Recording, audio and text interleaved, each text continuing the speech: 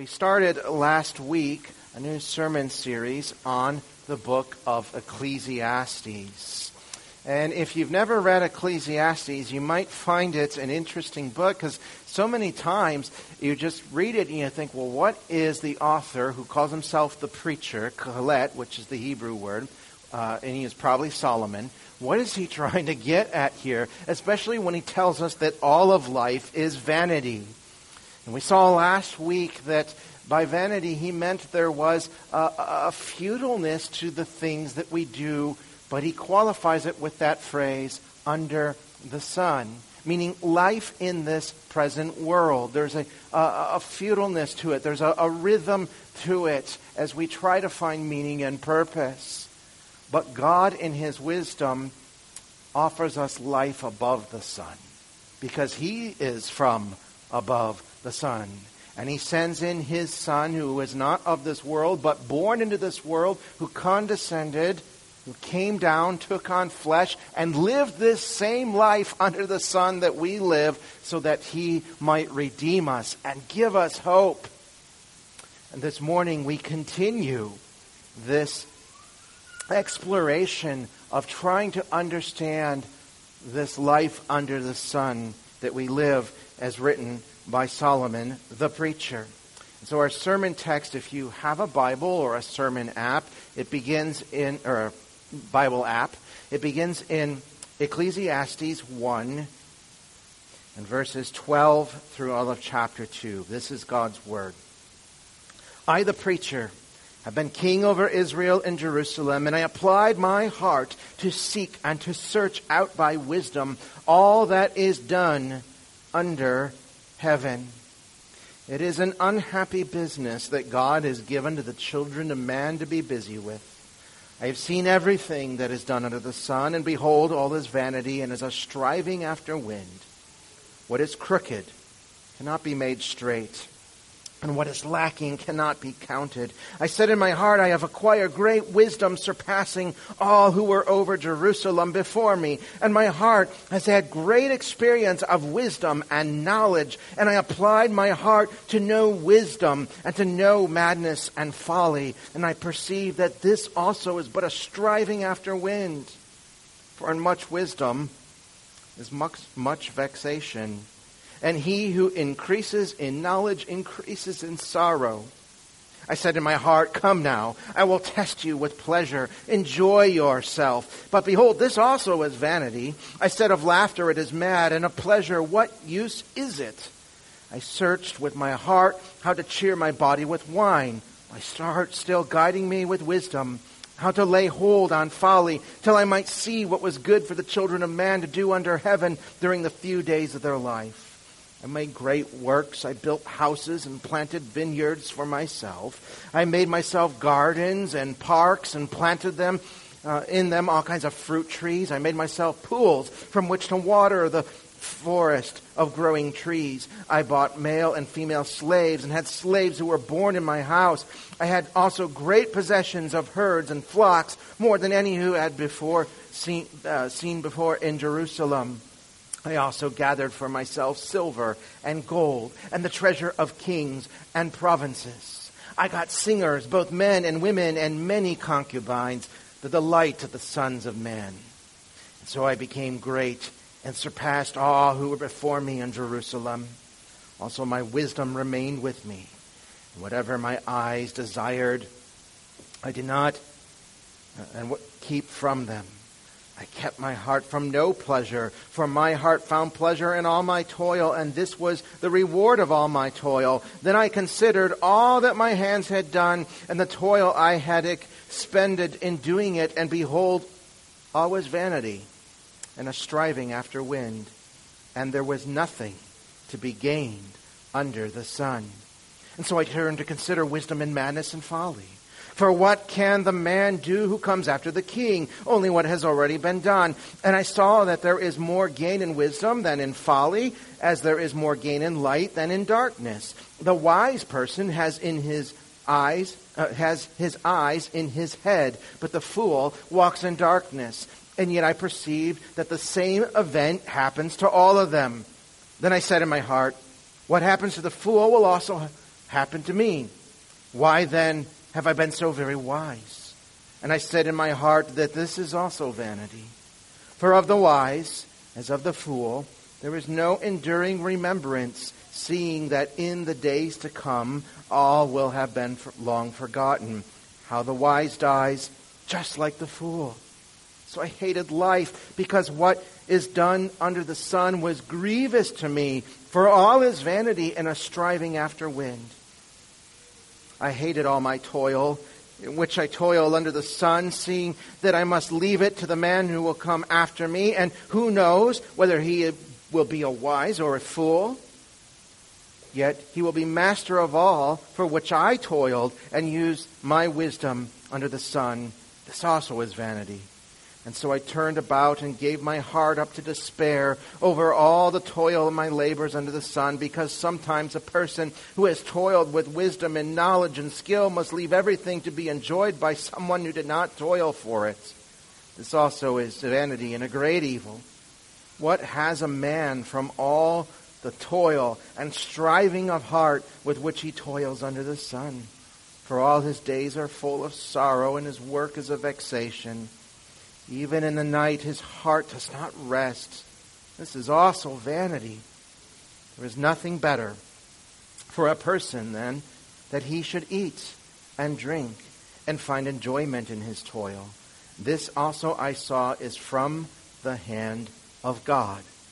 For apart from him, who can eat or can have enjoyment? To the one who pleases him, God has given wisdom and knowledge and joy.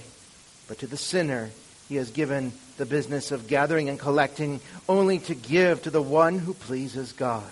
And this also is vanity and a striving after wind. This is God's word. Father in heaven, we thank you for your word and the truth that it teaches us. Give us understanding then. By your Spirit, give us the words of life that come only from your mouth. And let us hear then your voice as it proclaims your truth. And may we see Christ our Lord, who is our salvation. And we pray this in his name. Amen.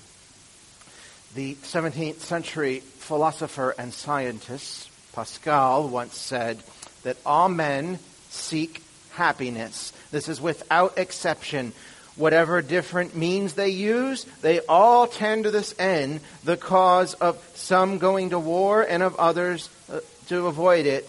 It is the same desire in both to be happy. This is the motive for every action in every man. And indeed, if we were to ask most people on the street, if you were just to go to ask them what they want most out of life, they might have different ways of expressing it, but ultimately what they're telling you is, I just want to be happy. I want to have enjoyment in this life. It's why they do what they do and live the way they live and make the choices and decisions they make.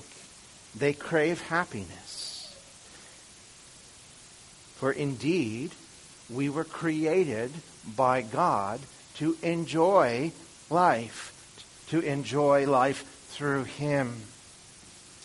But if we desire happiness, if we crave this, and all people pursue it, why does it seem so elusive? Why does it seem we really can't lay hold upon it?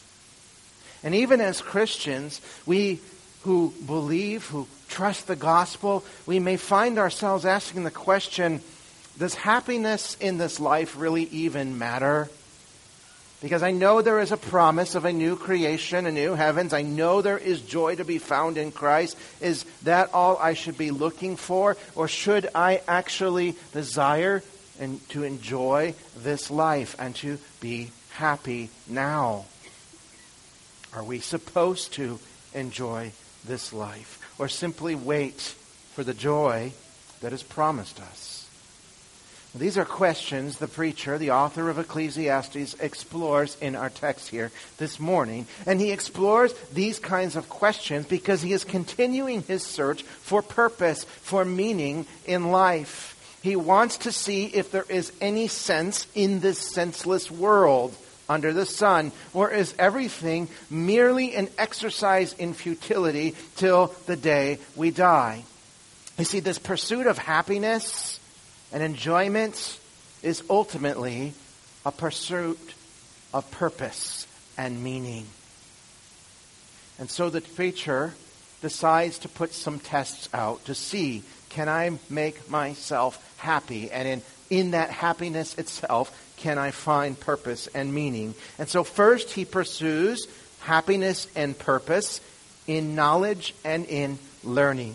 And so he says in verse 13 of chapter 1, I applied my heart to seek and to search out by wisdom all that is done under heaven. And there's that little phrase again, under heaven or under the sun. As I say, our present life in this earth. And he's committing himself with full commitment. He says, I'm putting my whole heart, the core of all that I am, my mind, my will, my understanding, my emotions, to seek and to search, to explore and to learn and to understand everything that is done in life on this earth. I want all the knowledge, all the education I can get to see if that leads to some measure of happiness and thus some measure of understanding and purpose. And not only is he committed in this pursuit of knowledge, but he tells us he's very thorough, too. He says he is pursuing this wisdom in all that is done under the sun. He wants to leave no stone unturned and try to figure out all of it and understand how this world works. And his assessment initially is he feels he's been pretty successful in this pursuit of wisdom and knowledge. He says in verse 16, I said in my heart, I have acquired great wisdom, surpassing all who were over Jerusalem before me. And my heart has had great experience of wisdom and knowledge. That little word experience is important because it's cluing us into the kind of wisdom and knowledge he is talking about here. You see, the Bible does mention wisdom often, especially in the books of wisdom. There's a whole genre of wisdom literature. And often in the book of Proverbs, wisdom is elevated. It is put on a high pedestal because that wisdom talked about in Proverbs is the wisdom of heaven, the wisdom of God. This wisdom that the preacher is talking about, the one that he is pursuing, trying to find happiness in, is a little different. It is an experiential wisdom that one has and gains from growing and living in this world and trying to learn. It is that wisdom that you associate with the human mind that explores and wants to learn. It is also the wisdom that comes from just the ups and downs and experiences of life, the kind of wisdom that Grandma and Grandpa give to you on the front porch. It is that kind of wisdom. Now, wisdom, though, even this experiential wisdom, does speak and is associated with the choices and decisions that we make in our lives and the need to avoid irresponsibility through just open and wild living. And so the preacher then distinguishes between wisdom here and maddening folly, as he says in verse 17. And he wants to know the effect of both of them.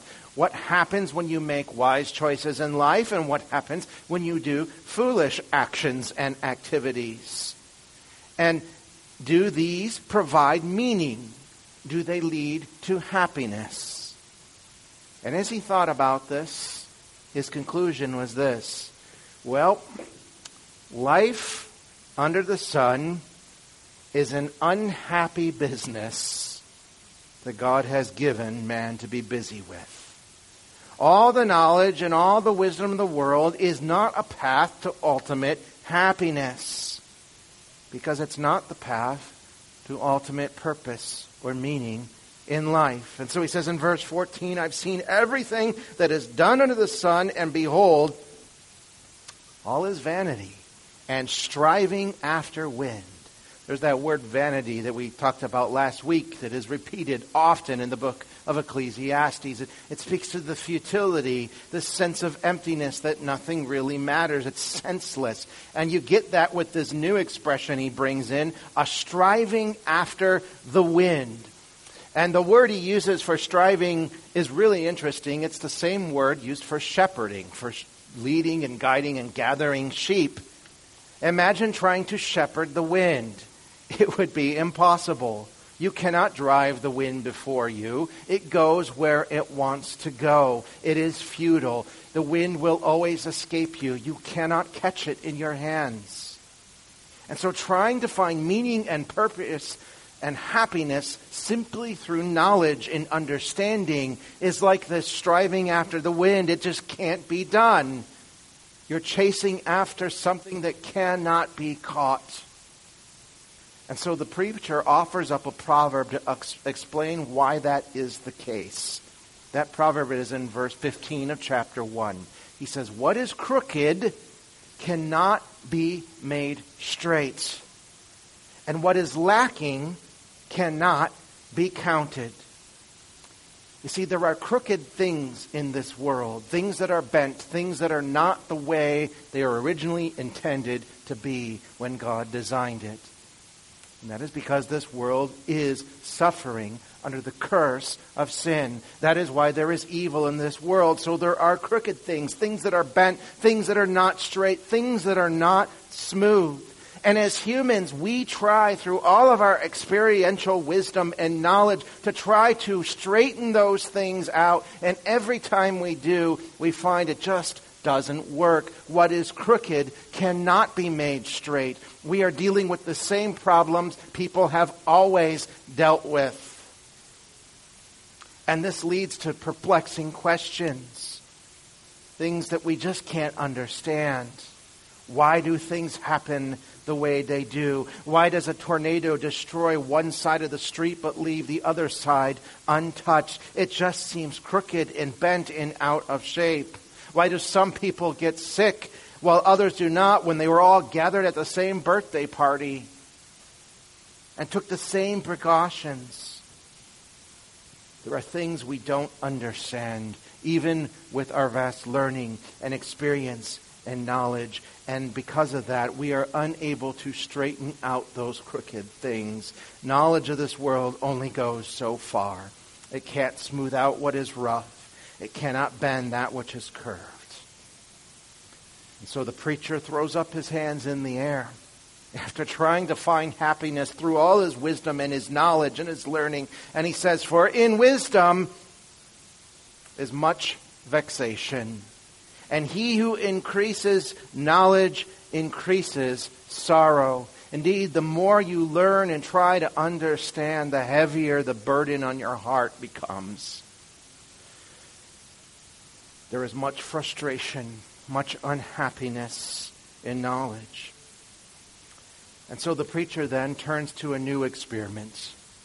He says, "I didn't find happiness. I didn't find that meaning I was looking for, that purpose in my knowledge, even though I had more than others before me.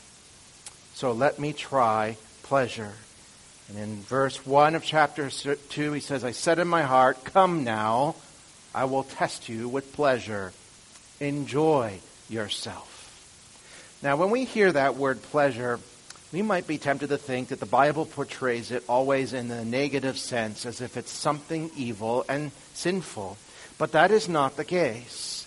Pleasure or enjoyment is created by God. We see that in this text. We'll observe that later. But the pursuit of pleasure then is not a sinful thing in and of itself. But the problem is when pleasure or the pursuit of pleasure becomes the object of our happiness. Where we're trying to find our purpose, our meaning in pleasure itself. And that is precisely the test this preacher wants to engage and experiments that he describes here in chapter 2. And the first few verses, 3 through 8, they all describe the activities in which he engages to try to find happiness and meaning in this pursuit of pleasure. And then in verses 9 through 11, he gives us a summary, a report of his experiment, of his findings, what he learned. So he says, first I looked to wine.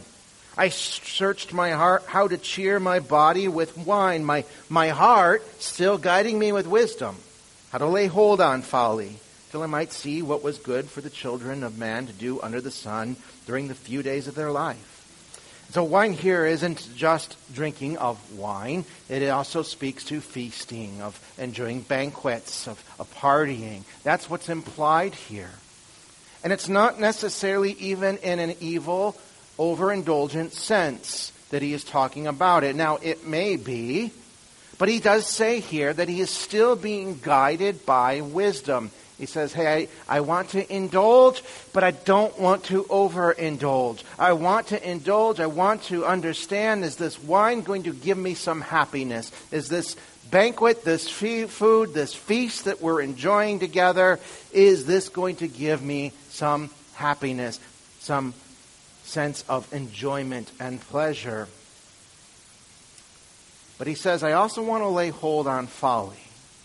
Now, it may not be that he himself will engage in folly, but he wants to understand what happens if you give yourself over completely in this overindulgent life. See, folly or foolishness is a theme you often see in wisdom literature. It's an activity or a lifestyle that goes outside of God's decreed law, as he explains in the Scriptures, and the established order that he has made into this world by design through his creation. And so folly or foolishness is the abuse of his good gifts, his good creation, his provision. And it always, when we do that, leads to negative consequences and suffering and pain and hardship. So the preacher engages in these things, guided by wisdom, trying to understand, is there joy here? Is this the joy, the enjoyment, the true happiness that gives me meaning and purpose? After wine and drink and food, he turns to creativity, to building things, industry. He says, I made great works. I built houses and planted vineyards for myself. I made myself gardens and parks and planted in them all kinds of fruit trees. So he fills his resume, his kingly resume, with all the things a king would want to build and desire to build. Big things, beautiful things, things that make others say, wow, this is amazing. Look at this. He doesn't just build one house. You see that? He says, I built houses. I had more than one. One by the lake, one in the mountains, one in the city. And he built parks and gardens and vineyards, things that not only he can enjoy, but others can enjoy as well. He's trying to carve out a little paradise on earth. And so this is a pursuit of happiness, of trying to find ultimate meaning in industry and creativity. And of course, his parks and his fruit trees and his pools, they will provide for others. He's going to try to make the world better, to make those crooked things straight. He will reclaim the desert, provide shade and water and beauty and culture and enjoyment for people. And surely this will give him joy if he can make the world better. There must be some sense of meaning and purpose in doing that from all of this building and all of this beauty. In verses 7 through 8, the preacher king adds this time the accumulation of many possessions to his pursuit of pleasure and happiness. He says, I bought male and female slaves and had slaves born in my house. I also had great possessions of herds and flocks, more than any other who had been before me. I also gathered for myself silver and gold, the treasure of kings and provinces. I got singers, both men and women, and many concubines, to the delight of sons of men. And the excess here is evident. He speaks of acquiring slaves, which of course is an abuse of the image of God. He's exercising power over people that he ought not. He is craving power. Does power give pleasure? Will it give me happiness? Will it give me meaning? He also gathers to himself herds and flocks, signs of great wealth in the ancient Near East, and silver and gold, the treasure of kings and provinces, he says. Were these acquired through lawful means, or did he conquer them? Or did he negotiate his way to the top of the ladder to be the high king over many vassals? The point, again, is to show that he had power. He had acquired possessions and control and influence that no one else had, as he's trying to pursue pleasure and understand happiness and find meaning. He also mentions entertainment because he acquires both singers, men and women. And then he says many concubines as well. So he spares no expense. Only the best singers will do. He wants to see if the beauty of art will give lasting delight to his soul. And of course, he adds to all this sex as well, as he had many concubines, engaging in the illicit passions of his heart. And again, all these things he does with the idea that this will make me finally happy. Or will it make me happy? Or will I continue to be unhappy and thus not find purpose and meaning? And at the end of that experiment, he lays out his findings, his summary, his report. Did he find happiness? Well, he says that he found some sense of enjoyment, at least, initially. In verses 9 and 10, he says, I became great and surpassed all who were before me in Jerusalem. Also my wisdom remained with me. Whatever my eyes desired, I did not keep from them. I kept my heart from no pleasure, for my heart found pleasure. I found some pleasure, some enjoyment in all my toil. And this was my reward for all my toil. I had everything my heart wanted. Wisdom and knowledge, pleasure, an understanding of the world, education, power, possessions, art, entertainment, money, prestige, influence, sex, houses, gardens, food, and drink. All of it provided some enjoyment. But that's all it provided. And it didn't last. That was my reward. Because he looks back upon his empire that he had built, and it was all sand and mud, and it crumbled. His hedonistic experiments didn't last. He says in verse 11, I considered all my hands had done, and all the toil I had expended in doing it, and behold, all was vanity, senseless, and a striving after wind. And there was nothing to be gained, no profit under the sun. It was futile. In the end, all the power, possessions, and pleasure didn't provide that ultimate purpose for which he longed. Happiness from pleasure is just a vapor, just a breath. It doesn't last. There's no permanence to it. And it can't make a crooked world straight. And so to have everything, even at the end of your life, is to have nothing.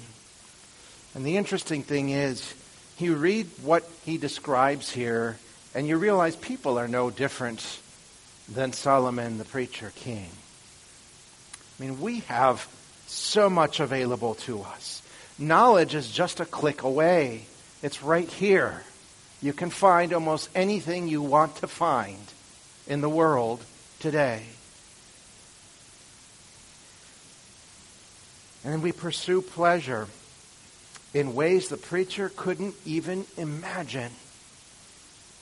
Indeed, that seems to be the goal of most of the world. Like the preacher, we are trying to build a paradise here on earth, a new Garden of Eden for ourselves. And we do it through the same things that Solomon experimented with: our work and power, creativity, art, money, passion, prestige, influence. And the goal of this new paradise was the same as with Solomon's happiness, for in that happiness we hope to find ultimate purpose and meaning. But just like with the preacher king, all of our efforts is empty and meaningless at the end of the day. The pleasure that we find never lasts, and we become so unhappy, so dissatisfied with life. You see, people are unhappy with life because they are trying to make a paradise on earth without the very thing that made Eden a paradise in the first place. Eden was a paradise not simply because of the beauty of its trees and fruit and nature alone, but because of the presence of the Creator who dwelt there and fellowshiped with man and woman. We want the pleasures of Eden without the provider of those pleasures. We want unrestricted and unhindered pleasure simply for the sake of pleasure itself because we think that will make us happy, and it never works, so we continue to be unhappy. Because at the end of the day, at the end of our lives, all people, both those who are wise and those who are foolish, walk the very same life and find the same thing at the end, that great equalizer, death. So the preacher says in verse 12, I turn to consider wisdom and madness and folly. For what can the man do who comes after the king? Only what has already been done. You see, he's questioning here. Is there any advantage then to actually having wisdom, again, experiential wisdom, over folly? And his initial conclusion is that there's certainly some advantage to living life according to wisdom rather than foolishness. He says in verse 13, 14, I saw there is more gain in wisdom than in folly, as there is more gain in light than in darkness. The wise person has his eyes in his head, but the fool walks in darkness. And yet I perceive the same event happens to all of them. See, the point here is that the wise person sees where he is headed. He understands what awaits him at the end of life, and so he tries to live his life in a way to be ready for that end. So he's not walking in darkness. But the fool doesn't care. To him, he just goes on doing whatever he wants to his heart's content, irregardless of what is there at the end. That's the idea of having vision, of having eyes in your head. And he said there's some profit to that, from having a vision and understanding what awaits at the end of life, the reality of death, that great equalizer between the foolish man and the wise man. That is the same event that happens to all of them. He says in verse 16, for of the wise as of the fool there is no enduring remembrance, seeing that in the days to come all will have been long forgotten. How the wise dies just like the fool. So he says there's some advantage here in understanding that, but in the end, is there really? Because death comes for all of us. And the wise sees this, he understands, he tries to prepare, he tries to seek happiness in his life under the sun.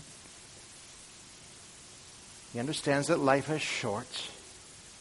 And the foolish doesn't see it. He pursues his happiness as well, but with a complete disregard for the end of his life. And as a result, he stumbles through his life from one failure to the next, walking in the dark. But at the end, they are both overtaken by death's dark shadow. The same event happens to them all. And death then seems to destroy the distinction between the wise and the foolish. It reveals much. And in the end of the pursuit of happiness and meaning through knowledge and pleasure, you come to the same point at the very end. And as the preacher thought about that, he in brutal honesty says in verse 17, so I hated life. What is done under the sun was grievous to me, for all his vanity and a striving after wind. This doesn't make sense. Here we are back to chapter 1. It doesn't make sense. He hated life. He had this heaviness, this burden that he could not carry. Life was just too hard. It has a source of grief. It is those crooked things, again, continue to exist, and I can't seem to fix them. I can't latch on to lasting happiness, and I can't find ultimate purpose. And he continues as a lament in verse 20. He says, I turned about and gave up my heart to despair over all the toils of my labors under the sun. Because sometimes a person who has toiled with wisdom and knowledge and skill must leave everything to be enjoyed by someone who did not toil for it. And that person might not be wise. They might be a fool. This is also vanity and a great evil. So in this life under the sun, happiness really does seem elusive. It is wearisome trying to get it. It's like trying to shepherd the wind. If happiness is the goal of the human life, if that is the only thing that is there, then life really is futile. Is there any advantage then to living life in this world under the sun, even as believers? Should we just kind of plod along in despair, waiting for future hope? Well, the answer is no. And we see that here in this text. Last week, we remembered that God is above the sun, that he does make all things new. Yet being above the sun, he sent his Son, and he came down and lived life in the flesh on this earth under the sun, experiencing all the same things that we find futile and senseless. And then he died, but he lived again on the third day. And because of that, in him, we do find meaning and purpose. We do find that there is an everlasting joy. But the question that is raised here by the preacher's experimentation to find happiness and his lament of how it escapes him because of the inescapable reality of death is this. Is there any happiness? We understand there's happiness in Christ, but is there any happiness to be found right now in this life under the sun? Do we have anything to live for? And the answer is yes. There is something that can be enjoyed now. And here's why. Because God gives good things to his creation to enjoy, so that in that enjoyment they might ultimately enjoy him and find him.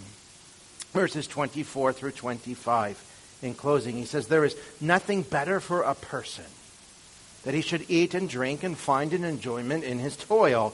This also I saw is from the hand of God, for apart from him, who can eat and who can have enjoyment? This is not a nihilistic creed of eat, drink, and tomorrow we die. It isn't nihilism, because there is a God who does give us things to enjoy in this life. He created this world for us. And that is why seeking pleasure in accordance to his law and his creation, what he has ordered, is a good thing. Eden itself was designed to give mankind joyful pleasure. And the things that we have in this world are created by God as a provision, a common grace of his good hand to give us some enjoyment, some happiness, even though it may not last, in this life under the sun.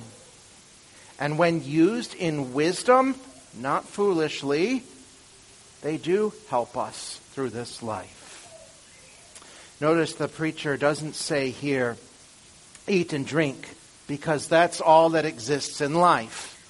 If he did say that, that would be nihilism. That is the rejection of meaning and value and the existence of objective truth. But he says this. He doesn't say, don't eat or eat and drink because that's all there is. He says, eat and drink because that is what there is.